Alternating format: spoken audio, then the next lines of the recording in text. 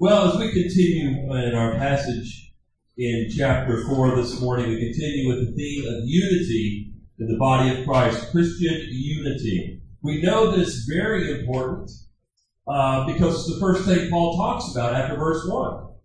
When Paul says in chapter 4, verse 1 of Ephesians, "Therefore I praise the Lord, implore you to walk or live a life in a manner worthy of the gospel," the very next thing he writes about for 15 verses is unity, Christian unity. So you know that's first and foremost on his mind when he's writing this letter. It's very important to him. Last week in verses 2 through 6, we dealt with the inward virtues of Christian unity. The virtues such as gentleness, patience, humility, tolerance, and diligence. You think about Christian unity, it takes hard work. So the word diligent means it takes a lot of effort. But without any effort, you end up going nowhere with unity. Where there is no effort, there is no unity. Without humility, there's no unity. Without patience, there is no unity. This morning, we're going to address, or Paul addresses for us, the outward gifts that Christ himself gives to the church for unity. So last week was the inward attitude. Now he's talking about Christ gives gifts for the sake of unity, for the purpose of unity. As I mentioned last week, with new life in Christ comes new values. And one of these values is obviously Christian unity. And these values come in conflict with how we were usually raised, brought up, but definitely with our culture. Okay? And I cited some examples, and I want to do that again this morning. Our culture celebrates individualism, or an individual who starts from the bottom and works their way up. The Bible does reverse. God celebrates his Son who started up on high and condescended to earth. Our culture celebrates freedom. And yet Jesus tells us, quote, "Whoever wishes to be great among you shall be your servant. And whoever wishes to be first among you shall be slave of all." Notice the contrast between the culture and how we were brought up in Scripture and how God wants us to walk. Here's finally a third one. Our culture celebrates equality, yet Paul tells us to regard others not as equals, but as more important than ourselves. That comes out of Philippians chapter 2. So you see, the Christian walk goes against the grain of society. It goes against the grain of our culture. It even goes against the grain of how we were raised and brought up. It goes against the grain of our flesh, actually, which Paul will address later on in verse 17 in the weeks ahead as we begin to. So, our outline is quite simple this morning. In verses 7 through 16, I divided them up into two categories, or two parts. Number one, Christ gives gifts. That begins in verse 7.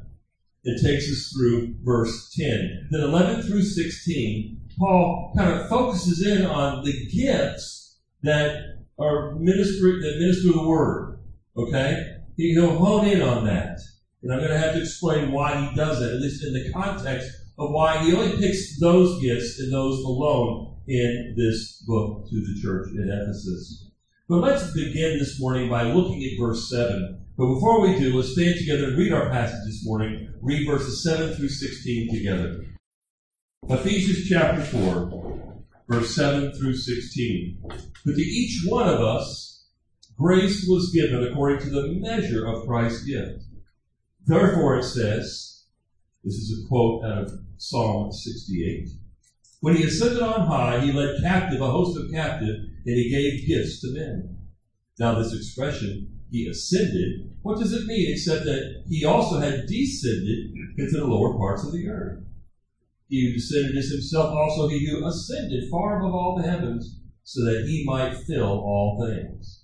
And he gave some as apostles, and some as prophets, and some as evangelists, and some as pastors and teachers, for the equipping of the saints for the work of service, to the building up of the body of Christ, until we all attain to the unity of the faith, and of the knowledge of the Son of God, to a mature man, to the measure of the stature which belongs to the fullness of Christ.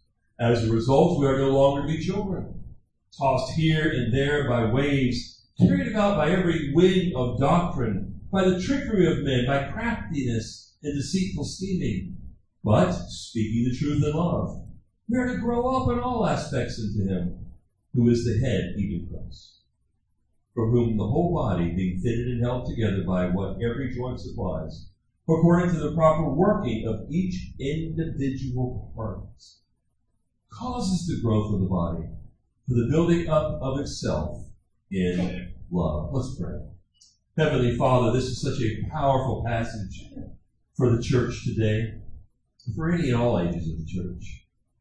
It teaches us that we are not to leave anyone behind, that we are all collectively and corporately are to move forward in our walk with Christ, in our growth, in our maturity, and that you want no one to remain a child, but that we all partake in this adventure together, in this sanctification together, in this glorification of Christ together.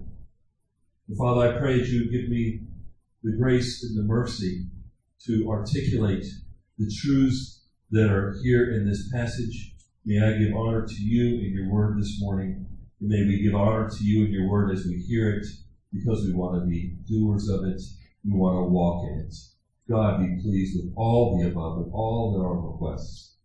Be pleased with your church. In Jesus' name, amen. You may be seated. Let's just begin with verse 7. There's a lot here, a lot really packed, jam-packed in these verses. And because you don't have 3 hours, I'm only going to dedicate 2 hours this morning to this passage.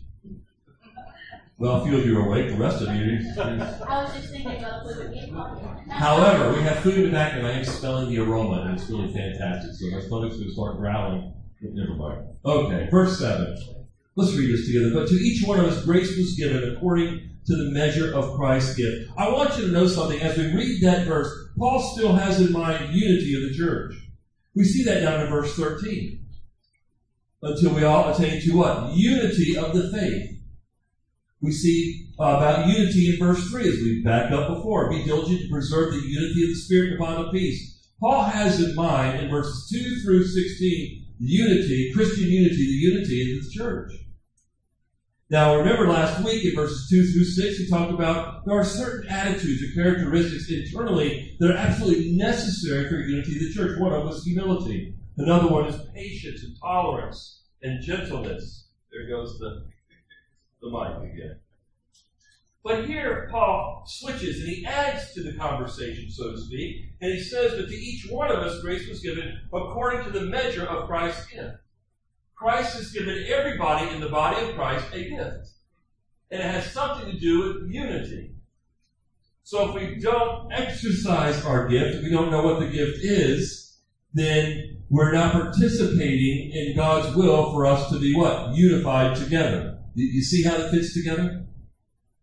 And so in verse 7 he says, but to each one of us grace was given. This is an all-encompassing statement, verse 7. The word grace means enable with an ability to perform a task. He's enabling each one of us to do a task, and that task has something to do with what? The unifying of the body, Christian unity. So it's not just an internal attitude, it involves external actions. Actions God wants you to do according to the gift He has given you. And so let's back up to 1 Corinthians chapter 12 for a minute, if you will. We could also be reading out of Romans chapter 12, but let's just do 1 Corinthians chapter 12. I want to point something out. Verses 4 through 7 in particular, talking about spiritual gifts. Okay? We're not going to spend this morning talking about all the different gifts. But I want you to understand the purpose of the gifts, regardless of which one you have. 1 Corinthians chapter 12, verse 4. Now there are, here you go, a variety of gifts, but the same Spirit. And there are varieties of ministries, that means services, talking about in the body of Christ, and same Lord. And there are a variety of effects. You're going to have a different effect on the body than somebody else. That's a good thing. But the same God who works all things in all persons. But to each one is given the manifestation of the Spirit for your own good. No, what does it say? For the common good. God gave you a gift to serve those around you. It's not for yourself. Right? And so the question is, what is my gift? How do I use it? Let me just say something really simple. When the church at Ephesus read this, or the church at Corinth read their letter, they didn't go and run and take a spiritual gifts test. Okay? They didn't have that luxury. And I'm not sure if that does a real good job or not. But here's what I really believe is how you learn and understand your spiritual gift. You get involved. You start building relationships in the body of Christ. And I think more or less naturally in that context, your gift will come to the surface, and with it you'll be blessing and serving others. Does that make sense? I think as we develop relationships, as we grow together, as we learn one another and find out our shortcomings, as well as our weaknesses, as well as our strengths, we're going to learn how to serve each other better, more effectively. And in that context, in that loving environment, our gifts that Christ gives us comes to the surface. I just wanted to point that out to you because when you read back in chapter 4, verse 7 of Ephesians, we'll go back there in our main text this morning. When you read, but to each one of us grace was given, when you read this, then He has enabled us with the ability to perform a task that involves everybody. Everybody has a gift. Notice He doesn't go and explain what those gifts are. What does He do next? Well, Paul gives us a different thought here. He leads us into a new thought in verses 8 through 10. But before I go there, let me hone in on a phrase in verse 7.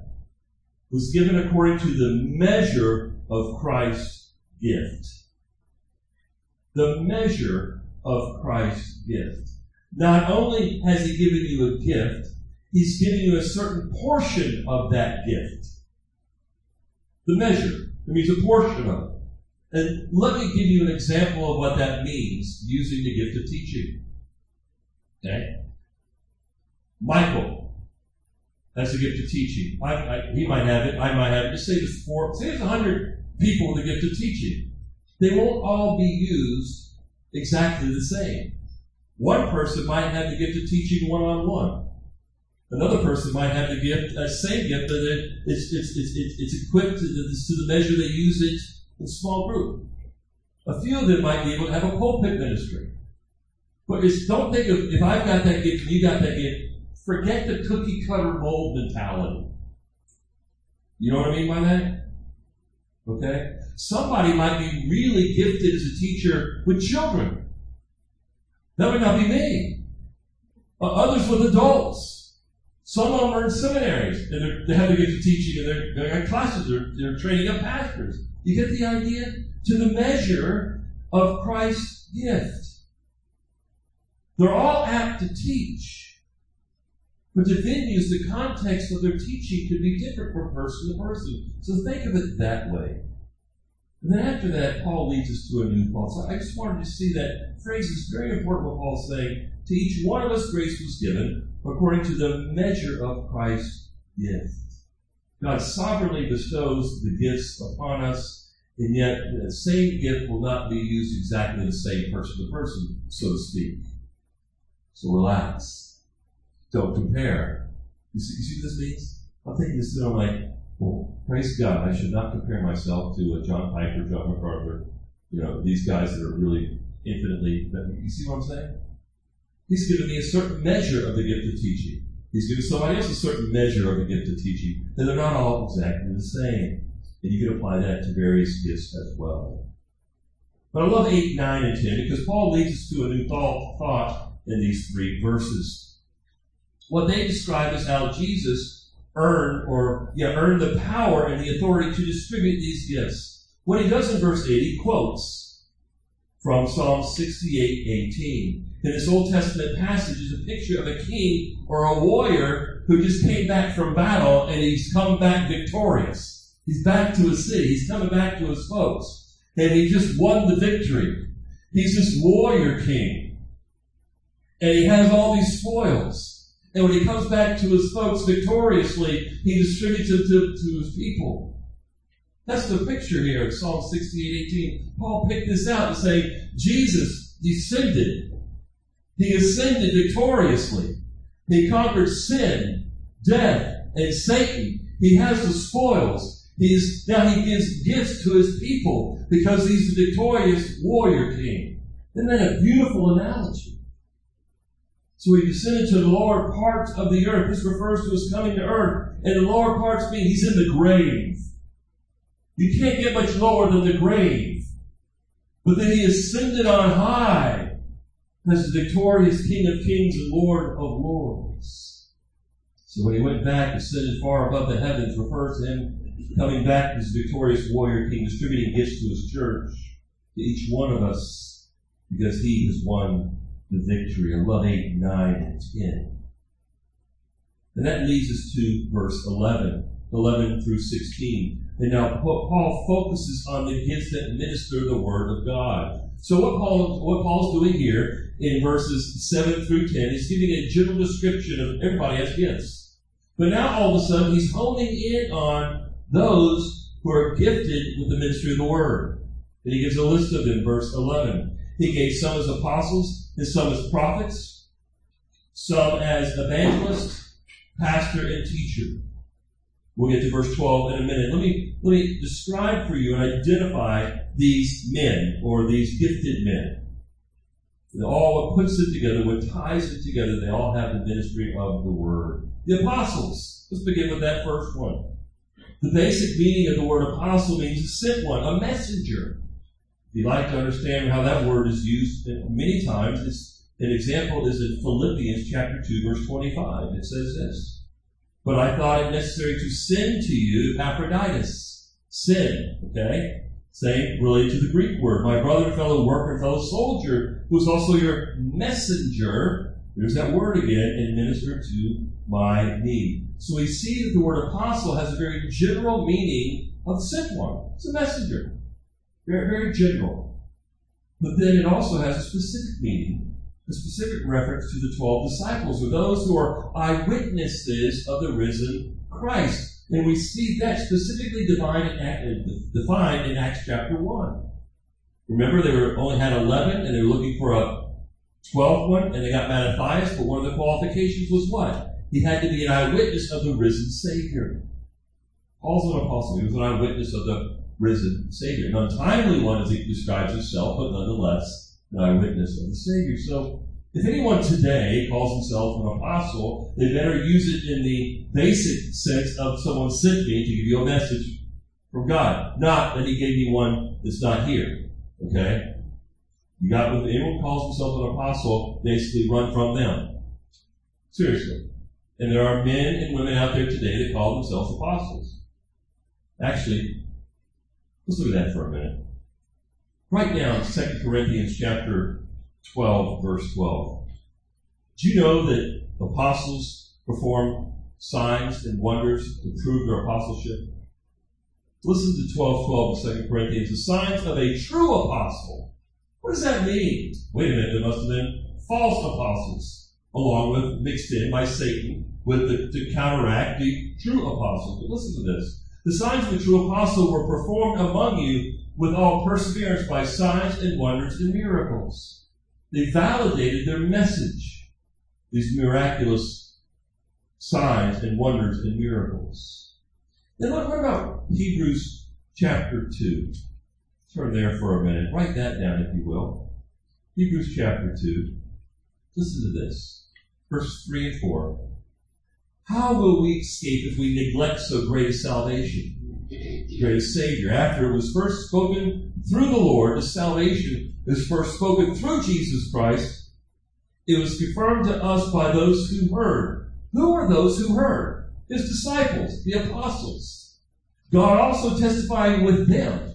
God testified that Jesus is the Son of God and He is the Messiah of the Old Testament by empowering Him to do signs and wonders and miracles. But God the Father also testified that these were His true apostles by testifying with them both by what? Signs and wonders and by various miracles and by gifts of the Holy Spirit according to His own will, verse 4. You see the consistency here. How do you know someone was a true apostle? They were able to perform these miracles. Let's go to the prophets next. Paul mentions prophets next. Some as apostles and some as prophets. Verse 11. Prophetic ministry is twofold. It foretells, as in the future, and foretells the truth. Does that make sense? So God would have a prophet write down Scripture. And actually, think of it this way. Paul, an apostle, was also a prophet. James, an apostle, also a prophet. John, right? Also, an apostle also prophesied. The Revelation, Does that make sense? So a lot of the apostles also filled the office of prophet. And in their writings, they not only tell the future, but they would tell how God wants us to live. As a matter of fact, the second part is more dominant than the first part. Okay? Does that make sense? So the ministry was twofold. They foretold the future and they foretold the truth. They received and declared the word of the Lord under direct inspiration of the Holy Spirit. And as I just mentioned, some of the apostles like Paul and Peter and John had this function as well. Together, the apostles and prophets laid the foundation of the church. Go back to Ephesians chapter 2. Verse 19, so then you are no longer strangers and aliens, but you are fellow citizens with the saints and are of God's household, having been built upon the foundation of the apostles and prophets. The Greek grammar is very particular, very specific. He's not saying that the apostles and prophets are the foundation. He's saying they laid the foundation being the Word of God. And guess what? It's closed. The canon is closed. The foundation is laid. Which means what? Their ministry is now complete and no longer in existence. So there are no apostles, eyewitnesses of Christ, the risen Lord, and there are no longer prophets for the purpose of writing down more scripture, foretelling the future. Why? Because they have completed the foundation, the Word of God. That's why it's our final authority. And we all 66 books we have, no more is to be added, and it's closed. The canon is closed. The Word of God is our authority. So he gave some as apostles and evangelists. Some as apostles and some as prophets. This leads to the next two. Because the next two preach the foundation. The next two, the evangelist, pastor, teacher, which I take as synonymous there, they preach what the apostles and the prophets laid. They preach the foundation that they produced through the inspiration of the Holy Spirit. The evangelist simply is this. They are bearers of good news. They are bearers of good news. They travel to reach the lost, to proclaim the gospel of Jesus Christ. They call men and women and children to repent of their sins, to repent even of their good works, and trust solely in Christ alone. And they're gifted to do that. Just as the apostles were gifted, the prophets were gifted, the evangelist was gifted in the area of preaching the good news and calling men and women and children to repent and come to Christ. He's gifted to reach the lost. And then there's the fourth one here, as pastors and teachers. I don't take this as two separate offices. I think the grammar explains to us, it shows us that this is referring to one gifted person. Pastor simply means shepherd. The Greek word poimos, shepherd. His responsibility is to feed, to lead, and to guide spiritually the body of Christ. To even protect and to guard against wolves in sheep's clothing, against doctrinal error. That's what they do. That's what they pour their lives into, that very purpose. Now, why do they do that? Verse 12. As we move on in our text. Verse 12. For the equipping of the saints for the work of service, to the building up of the body of Christ. Now, I don't want to immediately just go to the work of service. I want to back up to the equipping of the saints and ask this question. What are the saints? What are you to be equipped with? The Word of God. Beloved, it's not enough if you have the gift of helps and just go help somebody. You are a bearer of the truth.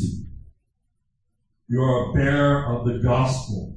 And as you're being fed, when you exercise whatever spiritual gift you have, you are not only exercising that spiritual gift, but you are armed with the truths of God's Word. Because guess what happens in real life, in nitty-gritty, everyday life, when you go help somebody, if you're doing administration, or if you're just having fellowship, or you have the gift of help and you're helping somebody, guess what happens? You normally get into a conversation with that person.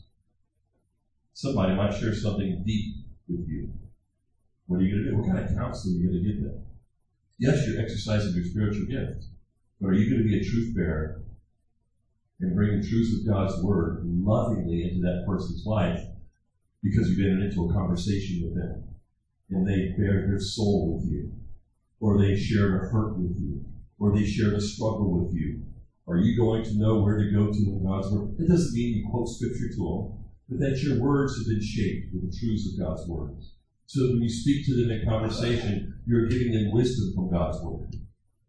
You're loving them with God's Word. Does that make sense? Not only that, as you're feeding upon God's Word and you're exercising your gift, because you are been in God's Word, you're doing it with the right attitude.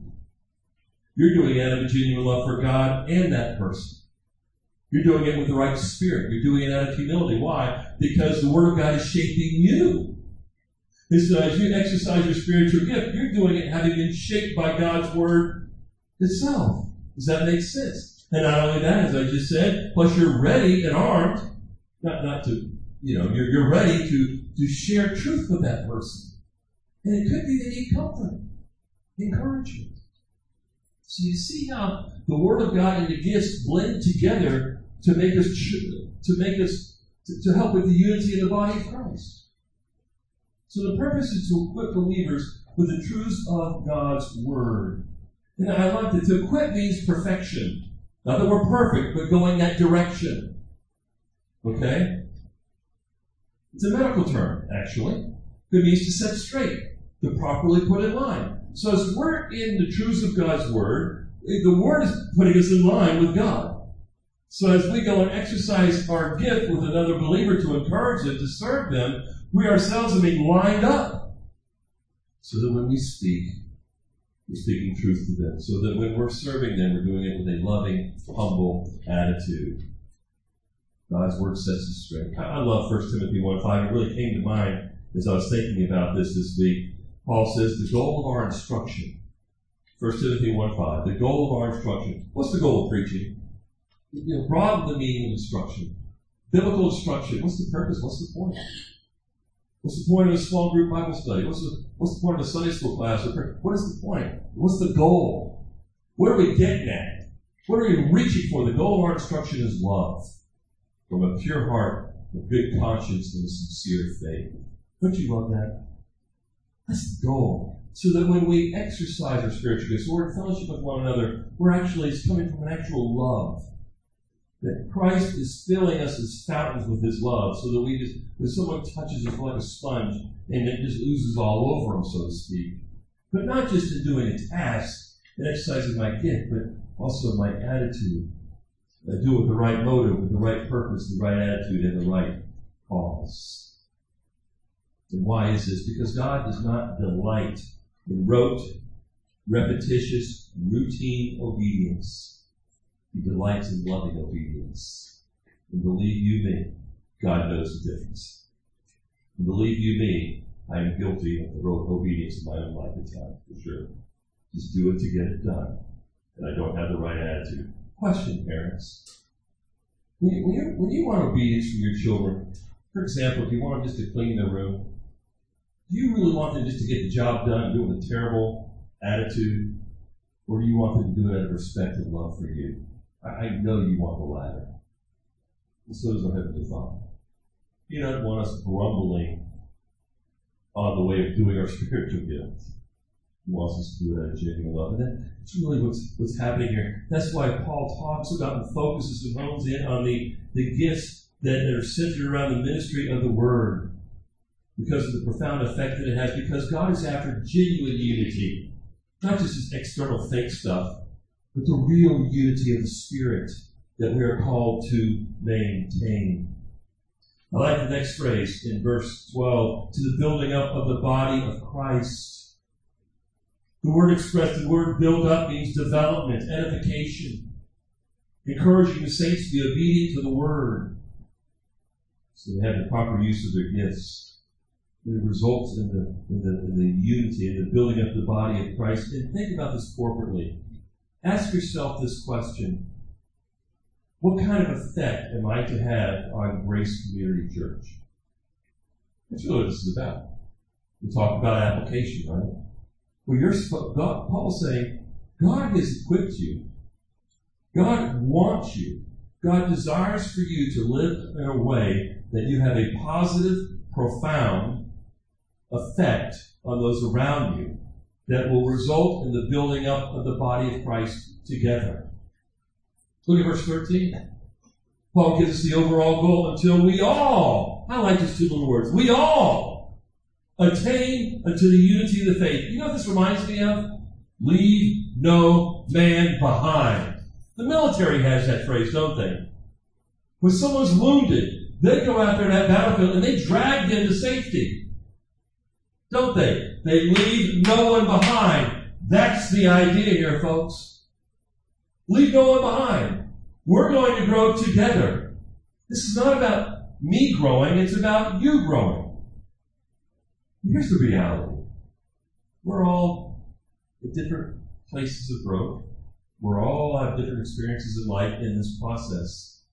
So I want you to turn to 1 Thessalonians, and I just want to illustrate something for you. Chapter 5. 1 Thessalonians chapter 5. I love this picture. Verses 12 through 14 or 15. I love this attitude of a healthy church. And of all the churches in the New Testament, one of the healthiest ones was the church at Thessalonica. When you read that letter, these people really had it together. Definitely not like the church at Corinth, okay? They're probably one of the worst examples, but this one, these guys had it together. They were a healthy church. But notice, let's read this, chapter 5, verse 12. But we request of you, brethren, that you appreciate those who diligently labor among you and have charge over you in the Lord and give you instruction. Probably elders, those who have the gift of teaching, pastors, and that you esteem them very highly in love because of their work, because of the work God called them to and equipped them for. And then he says this, live in peace with one another. Oh, that's easy. Okay, live in peace. Let's just end the sentence there. Let's get on with life. No. This is the context. Verse 14. You ready? We urge you, brethren, admonish the unruly. Wait a minute. There's a wrench all of a sudden thrown into this, live at peace with one another. Well, in that context of real life, some of those people who are called to live at peace with one another will be unruly. The Greek word means idle. It means idle. Admonish those who are idle, not doing their job. Those who are not diligent, those who are not exercising the gift, those who are really not getting involved, that show up every once in a while. Admonish the unruly. Encourage the faint-hearted, the timid. Help the weak. Notice what's going on here.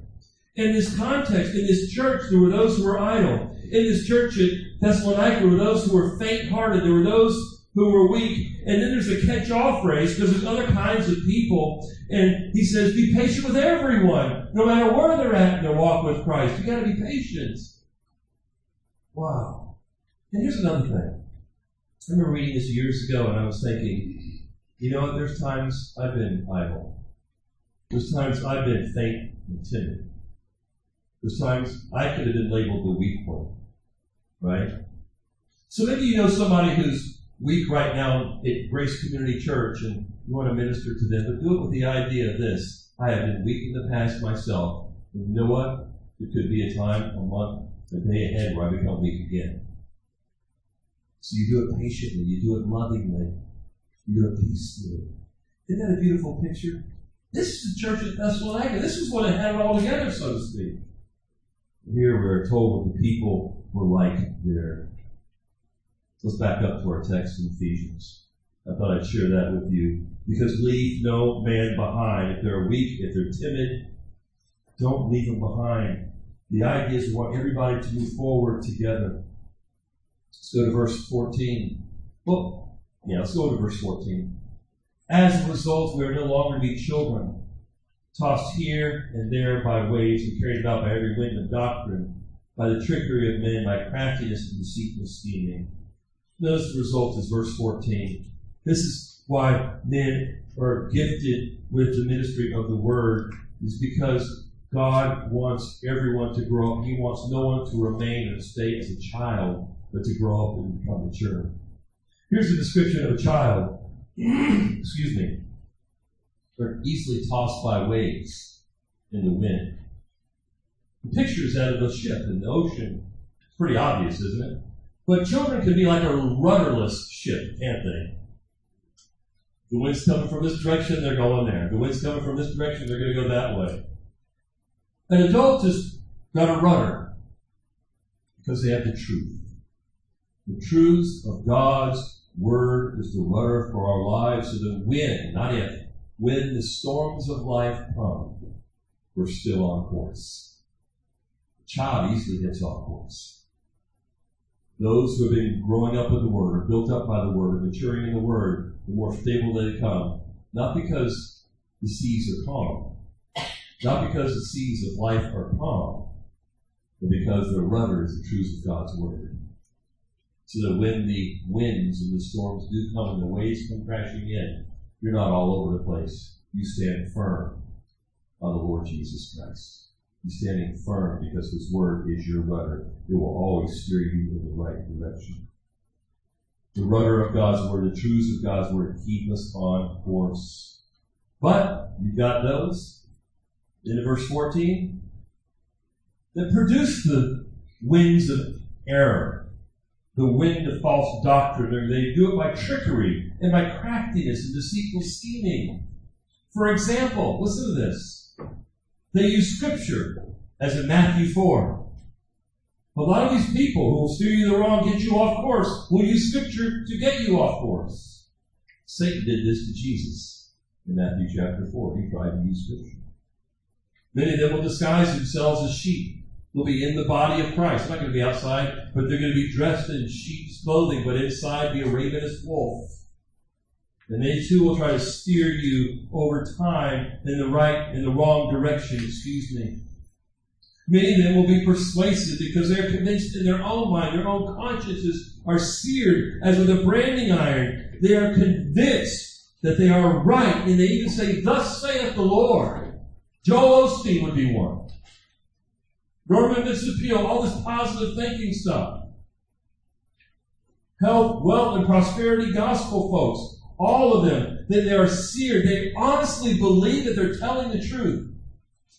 And in 1 Timothy chapter 4, it says they are seared as with a branding iron. You know what a branding iron does? When you want to brand your cows, okay, you put it over a hot fire, right? And it turns and glows red, and it's just hot. So when you put it on the rear end of that cow, what happens? Your little initials are on the rear end of the cow, so that belongs to me.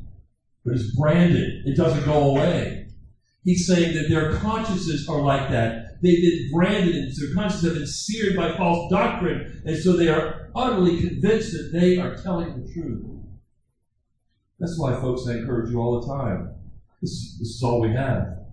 Measure what you say, not only from here, but from the TV and the radio and books. By this book right here.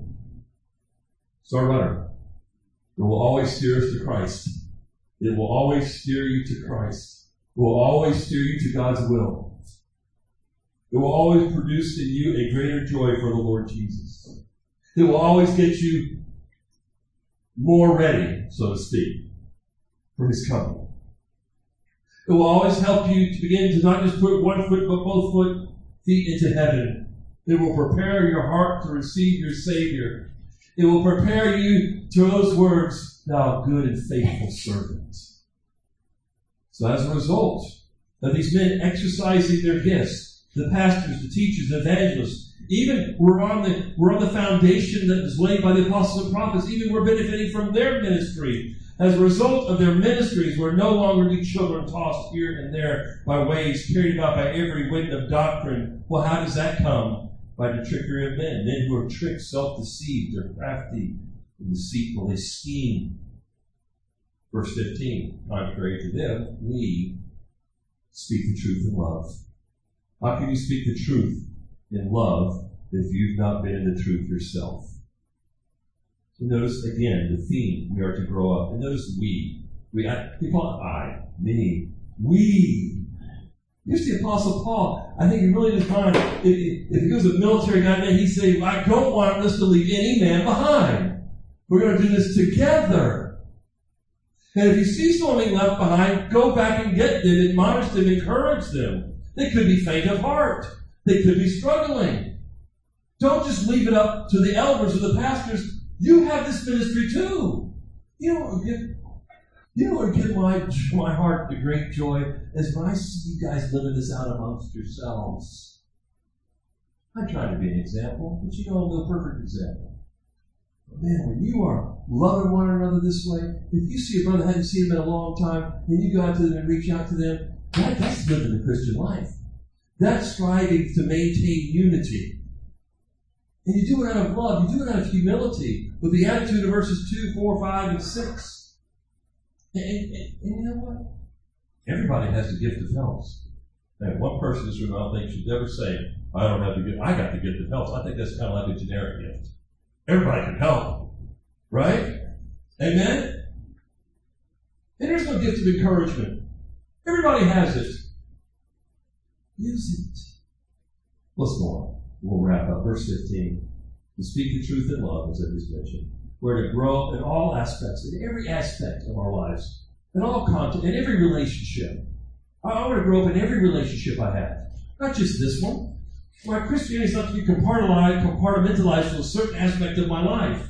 But when God changes me, when He conforms me to the image of Christ, when I'm being set apart for Him, it affects every aspect of my life. Because He's changing me into Him who is the head, even Christ. He's the goal, isn't it? When you're looking at the Word of God, you're looking into Christ. You're gazing at the Savior. He's the cornerstone of this book. Verse 16. For whom the whole body, not just a part, the whole body, no matter if you're a Jew or Gentile, no matter what your background, the whole body being fitted and held together by what every joint supplies according to the proper working of each individual part. I look at verse 16, it's almost like he's bringing everything together he's just talked about. It's just written out. He's kind of summarizing it. And I love this, the proper working of each individual part. That's you. Every one of you is an individual part, but you're part of a whole. Are you doing your part? Am I doing my part? That's what Paul's getting at here. Because when we're all doing our part, what happens? Verse 16, causes the growth of the body. And he's not talking about numerical growth, he's talking about spiritual growth. We know that because of the context. He's not talking about individual growth, he's talking about body growth. Together.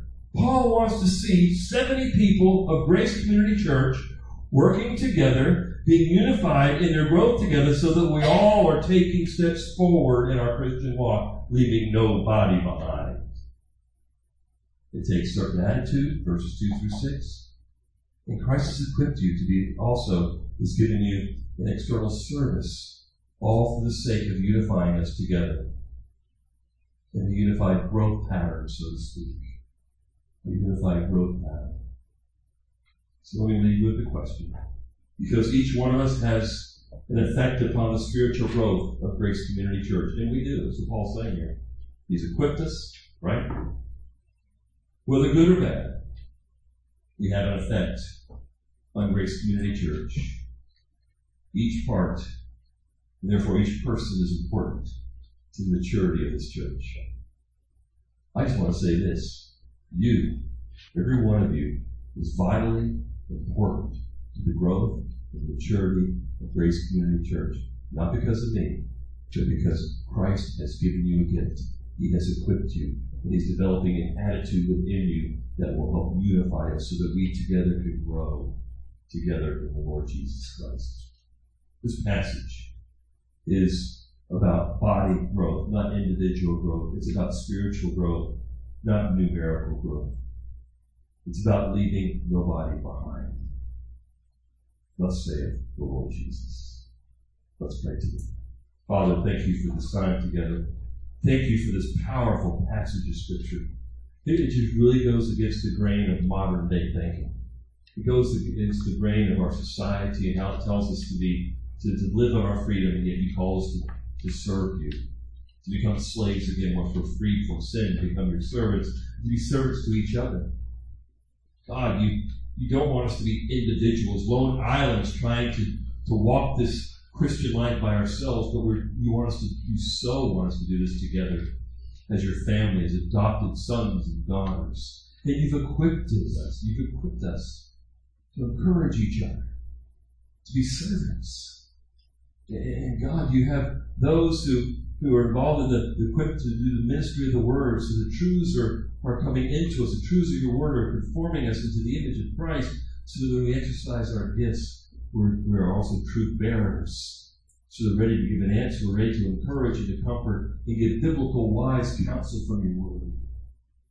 And not just what I think, but really God. Church is not about what we think. The church is what you think. And what you think we find in your word. And therein we find your will for our lives. We praise you and we thank you in Jesus' name.